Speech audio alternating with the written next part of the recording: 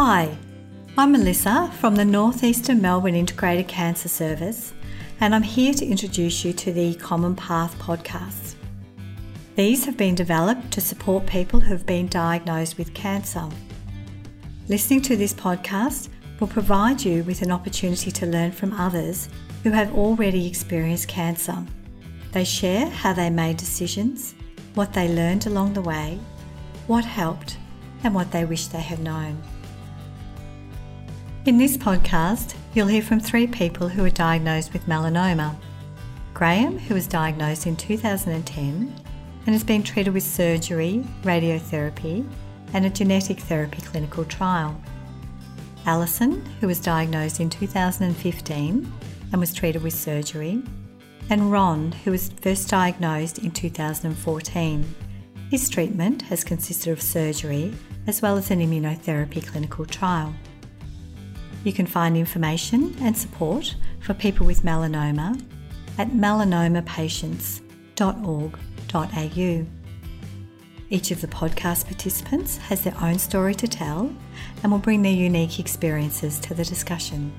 In this first section, diagnosis, they start by talking about their own cancer diagnosis, how they reacted and how they coped. August 2010, I felt a lump on the side of my head. No pain with it at all. I just found a lump when I was washing my hair. So I saw my GP and he wasn't sure, so he referred me to a plastic surgery who saw me and said very promptly, this is a melanoma and it's got to come out next week. So he ordered an operation to remove the primer from behind my ear the following week. So he then referred me on to an oncologist who put on a couple of scans, CT scan, PET scan and so on, to see if there was any other obvious. And there wasn't. There was no signs anywhere else, which was fine. Until about late November that year, so a couple of months later, I found another soreness and lump behind my ear where the original tumour was. That was admitted and pathology again, and it was melanoma again. Well, I had, for about 18 months beforehand, been told the lesion was a BCC. So eventually my husband said, look, you need to get this looked at. He was sick of it bleeding. It was on my back. So I went and had day surgery, had it cut out, and then it came back as a melanoma. Called back the next day after the operation to see the surgeon, and that's when he told us that it was a melanoma. The next day I was scheduled to have a wide excision done, so more surgery. It all happened so quickly, I didn't have time. I was too busy thinking of the worst to think about what I should be what I should find out, what information I needed.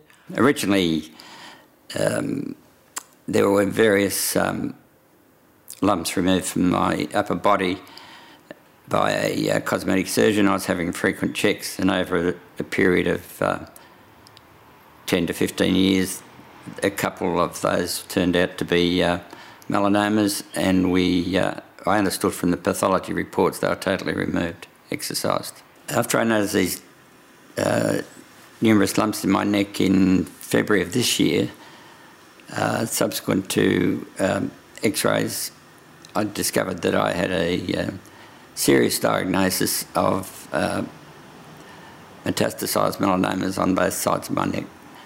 I certainly got a shock, and I had thoughts of maybe not seeing the year out and so forth, which was fairly scary. And I was annoyed with myself for not giving the lumps a priority earlier. I thought I probably was a typical male and thought I was okay. After I had the second operation, I then started to research more on the internet, and you quickly found out what were the reputable sites and what weren't. So I then started to gain some more information, and I realised the end, I realised that the diagnosis was pretty bad at that point, and I was still waiting on the scan results to come back, so there was all that anxiety. In this section, Making Treatment Decisions, you'll hear about how they made decisions about their treatment and what were some of the issues they needed to think about. A lot of my treatment, there wasn't a long debate about, there weren't too many options. So treatment was fairly straightforward, very helpful to have as much information about that treatment process, but relatively straightforward because there wasn't a lot of options. You know, do we go this way, do we go that way, do we take this drug, do we have this surgery, those sorts of things. They were all fairly straightforward. So talking to the professionals was helpful. It confirmed what I probably knew anyway. As I said, my knowledge was reasonable about my cancer. So to confirm it with 1, 2, 3 professionals along the way through treatment was very reassuring, and confirmed where I thought we were headed anyway. The first decision to make was to have a wide local excision. So then what they do there is they cut a larger amount of skin away to make sure that there's no melanoma left. With people who've had the type of melanoma that I had, they often do a sentinel lymph node biopsy. However, I was advised not to have it, and I took that advice. I then since found out that I should have had it, but I had to move on from there. So after the second surgery, this wide excision, it was just, in terms of my physical being, it was just recuperation and then onto a surveillance schedule thereafter. Started dealing with the people at the Alfred. I tended to go back there weekly, if not more, and it seemed that each time we went, the diagnosis became more and more serious. In fact, one of the early reports I was given was that my particular cancer was amongst the 5% of most difficult cases to have a positive outcome from. So I realised how serious it was, and there was some time before I had the option of having surgery, but major surgery was recommended, and I didn't hesitate to embark on that journey. I was dealing mainly with one specialist, but during a period of weeks when I had various tests, MRIs, PET scans and the like, I did get some response from other specialists, but basically after being introduced to the surgeon that specialises in my type of treatment, I basically took his advice and booked him in as soon as possible. What I wish now is that I had been given more time between the two surgeries, and that is something I would highly recommend to people. You're not going to die the next day. You can, a week's grace is going to be okay, and that would have given me some time to do some more research and to ask some more questions, to speak to my doctor again. For the consultations at the Alfred prior to surgery, I took my partner, Deb, who was there. Well, she was a great support emotionally. She was very compassionate for me, and I took it there also as a memory aid because the information I was getting was verbal, and I didn't want to be taking notes myself because I wanted to concentrate on what I was being told. During the few weeks prior to surgery, when I was going to the Alfred regularly, I was very confident with their abilities and professionalism. In fact, what they tended to do was run various tests and consult in the morning, and then they'd invite me to come back in the afternoon after the team of specialists had had a conference and discuss my case, being radiologists and surgeons and various other experts. So the fact that my case was being discussed by the best available experts gave me confidence in the treatment part.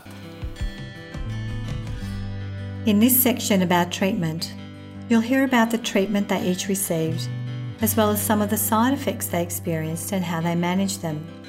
Not everybody experiences side effects, and they can vary from person to person, depending on the type and dose of the treatment you receive. So my oncologist referred me to Peter Mac in town, where I had a lymphadenectomy. There was a lymph node that had manifested itself in melanoma, but it was only one, and it wasn't deemed to be needing radiology at the time, which was fine. Back into the regular CT scans and so on again.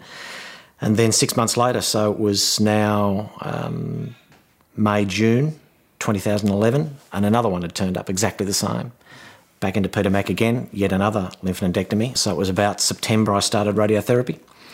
I came out of the radiotherapy in October, and I then had a lump feeling in my stomach near my abdominal. The radiologist wasn't really sure what it was, so I went off for another pathology, and this occasion was deemed to be melanoma again. So in another few months I'd turned up at this stage, not in a lymph node, it was in my torso. Off for another PET scan, 4 torsos had actually turned up. So my treatment going forward after the surgery was to have surveillance checkups. So I started doing those. But however, after doing a lot of after settling down after the initial diagnosis and the initial surgery, I did a lot of research, and I realised that this surveillance schedule, the checkup plan that had been given to me, wasn't as good as I thought it could be, and there were other hospitals offering a better surveillance follow-up plan. So I decided to seek a second opinion, and that was a little bit daunting because you always worry that the doctor's going to say no or get upset, but I persevered and it was fine. You know, I think asking for a second opinion is run-of-the-mill for these doctors. They don't mind at all. Since my major surgery in April of this year, I understood the initial outcome was that they had removed all the tumours in my neck. They actually took out 54 lymph glands and 2 surface parotid glands. But pathology after the surgery did reveal that there was still some cancer in my neck, so I had further consultations at the Alfred with radiologists and oncologists and so forth. The treatment recommended after that by my oncologist was to endeavour to qualify for a trial of a medical trial with 2 immunotherapy drugs. And I started treatment in August with a cocktail of immunotherapy drugs. They were 3 weeks apart, and and there was a 6-week break at one stage. But by the 7th of December of this year, I was actually told I was in full remission from the cancer, which was the best Christmas present I've ever had. My clinical trials have become everything to me. As I said before, I became metastatic in November 2011 when the melanoma had spread and it turned up in my torso, a good distance away from the primary. So surgery was no longer a long-term option, and my oncologist then introduced me to a drug trial, a things had happened very quickly for 12 months. If this brought me another 12, 18 months where things were stable, that was good. That was 5 years ago, and I'm still here. That BRAF MEK inhibitor drugs that I've been on through the Austin have been remarkable. As I said, 5 years later, I've had a couple of hiccups in my brain. I've had a couple of tumours that have occurred over that time, but they have been treatable. The doctor that I then started seeing, he was a very kind and compassionate man. He was calm. He just said, this is what we'll do. He laid out a plan. He gave me the reasons why. And he said, so I'll see you every 4 months. And then at each of those visits, you can have nodal ultrasounds, because remember, I hadn't had my lymph nodes checked through the second surgery. So he said, well, you'll see me every 4 months, we'll have nodal ultrasounds, and then every year we'll do a CT PET scan. So having read all the literature, this was perfect. This is what I wanted to have. Having the nodal ultrasounds every 4 months is anxiety producing, because you do worry each time if it's going to come back normal. A lot of cancer patients refer to that time as prior to having the scan as anxiety, worrying and thinking the worst and planning for the worst. For me, the worst time is when I have my annual CT PET scan, and my anxiety levels about that pretty much go through the roof. In addition, family and friends, in terms of support, whilst I was going through this journey, I did find the Cancer Council helpful. I read some of their booklets on diet and various aspects of the journey, including advice on intimacy and family relationships and so forth. I also rang the Cancer Council helpline for some advice, which, to be honest, I'm a bit fuzzy on what it was about, but I remember making the call and following up on the recommendations. I was having real stress, I think. I didn't know it at the time, but after my first brain tumour occurred, the surgery that followed was very successful, very good. I had some radiotherapy, very good. But every time I had scans coming due again, my headaches would start to rise. And when they were clear, the headaches would go away. So I sort of sat back and thought, well, there's no second tumour there, so I'm creating a lot of this myself. So I went to see some psychologist help to see how I could manage that a little bit better, because it was clearly I was creating a lot of these problems myself. So how did I manage those? And I spent 6, 8 months, I suppose, on a regular basis talking to the psychologists, and they were very helpful. They gave me a whole bunch of different options about ways I could handle those sorts of things. As it happens, the thing that worked best for me was that the physical work that I could do. Now, the drugs that I'm on, fatigue, is something that limits me, but just simple as walking my dog every day for an hour was worthwhile. It was a blank time because my dog didn't talk to me much. He just liked to go for a walk. It just gave me time to think things through, reject, look forward, look back, process the naughty bits, process the good bits, have time to think it through, and I'd come home from a walk around the block much more clearly than I walked away. You can't afford to be a passive passenger. You cannot afford to be a passenger when you are diagnosed with cancer. I understand that people are shocked and upset when they're first diagnosed, but eventually you have to see what's out there and decide what you want to do. And that's why time is so important. That's what I mentioned earlier. You do have to develop some trust in doctors. I mean, they are the experts, but by the same token, you still need to question what they're doing and do some research as well. I had to find out as much as I could to keep, for peace of mind. That was my way of coping, The other thing was I would, after each of my visits with my doctor, I would start writing down questions as a result of my research. So by the time I went to see him every 4 months, we had a couple of A4 pages to get through. But that was good. He didn't mind at all.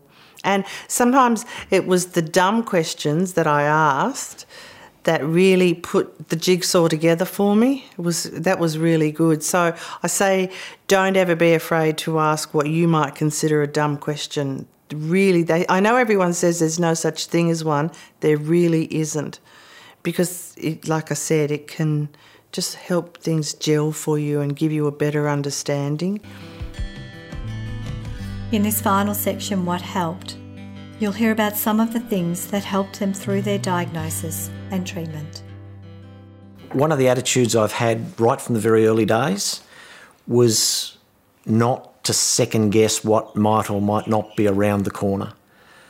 That was certainly where my head was early days, was worrying about ABC happening or not happening. And then when you got there, you started to worry about things happening or not happening. It just seemed to me to get you into dark places and confused places. So from a very early day, very early day, I tried to take it one day at a time. Just approach things as they came. If there were good days, there were good days. There were bad days, there were days that weren't so hot. And that's true of life, whether you're unwell or not. When I was first diagnosed, my husband, he actually researched and found this support organisation called Melanoma Patients Australia. Soon after, I rang their helpline and I was then speaking to a lovely lady who had herself had melanoma. And so she knew exactly how I felt, where I was coming from. I started to feel not as alone, which was great, because you have all these emotions going on inside. So to speak to someone who knew what I was going through was really good. The big differences between when I was first diagnosed and where I sit now are phenomenal. I had a mindset after I got the first diagnosis that I wanted to stay positive and look after myself, make the most of every possibility. But I was fearful that I may not see the year out, and now to have seen the year out and be in a remission stage, it's just, to me, it's just an amazing journey, and it's a credit to the specialists involved, to the miracle drugs in particular. But I also like to think it's a credit to my friends that have given me great support, and also to some extent a credit to myself in terms of how I've approached it mentally, to try to be as positive as possible and to look after my body. Have a good talk to your doctor. Try and get as much information as you can. Write down questions or information as you go, or have your support person do that for you. Then go home and have a think about it, talk to your friends and family, decide then if this is the best course of action. If you're concerned, go and get organise to go and get a second opinion. And then thirdly, I'd definitely seek out a support organisation so you can speak to people who've already been down that road and can offer you some advice. We hope that the information in this podcast has been valuable. There are some general strategies that we recommend you follow when diagnosed with cancer, many of which have already been spoken about.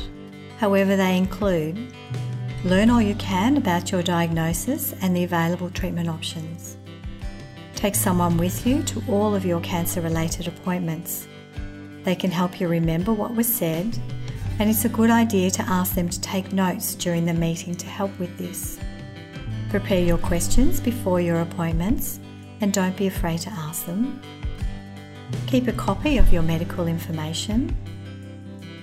Seek and accept help when needed.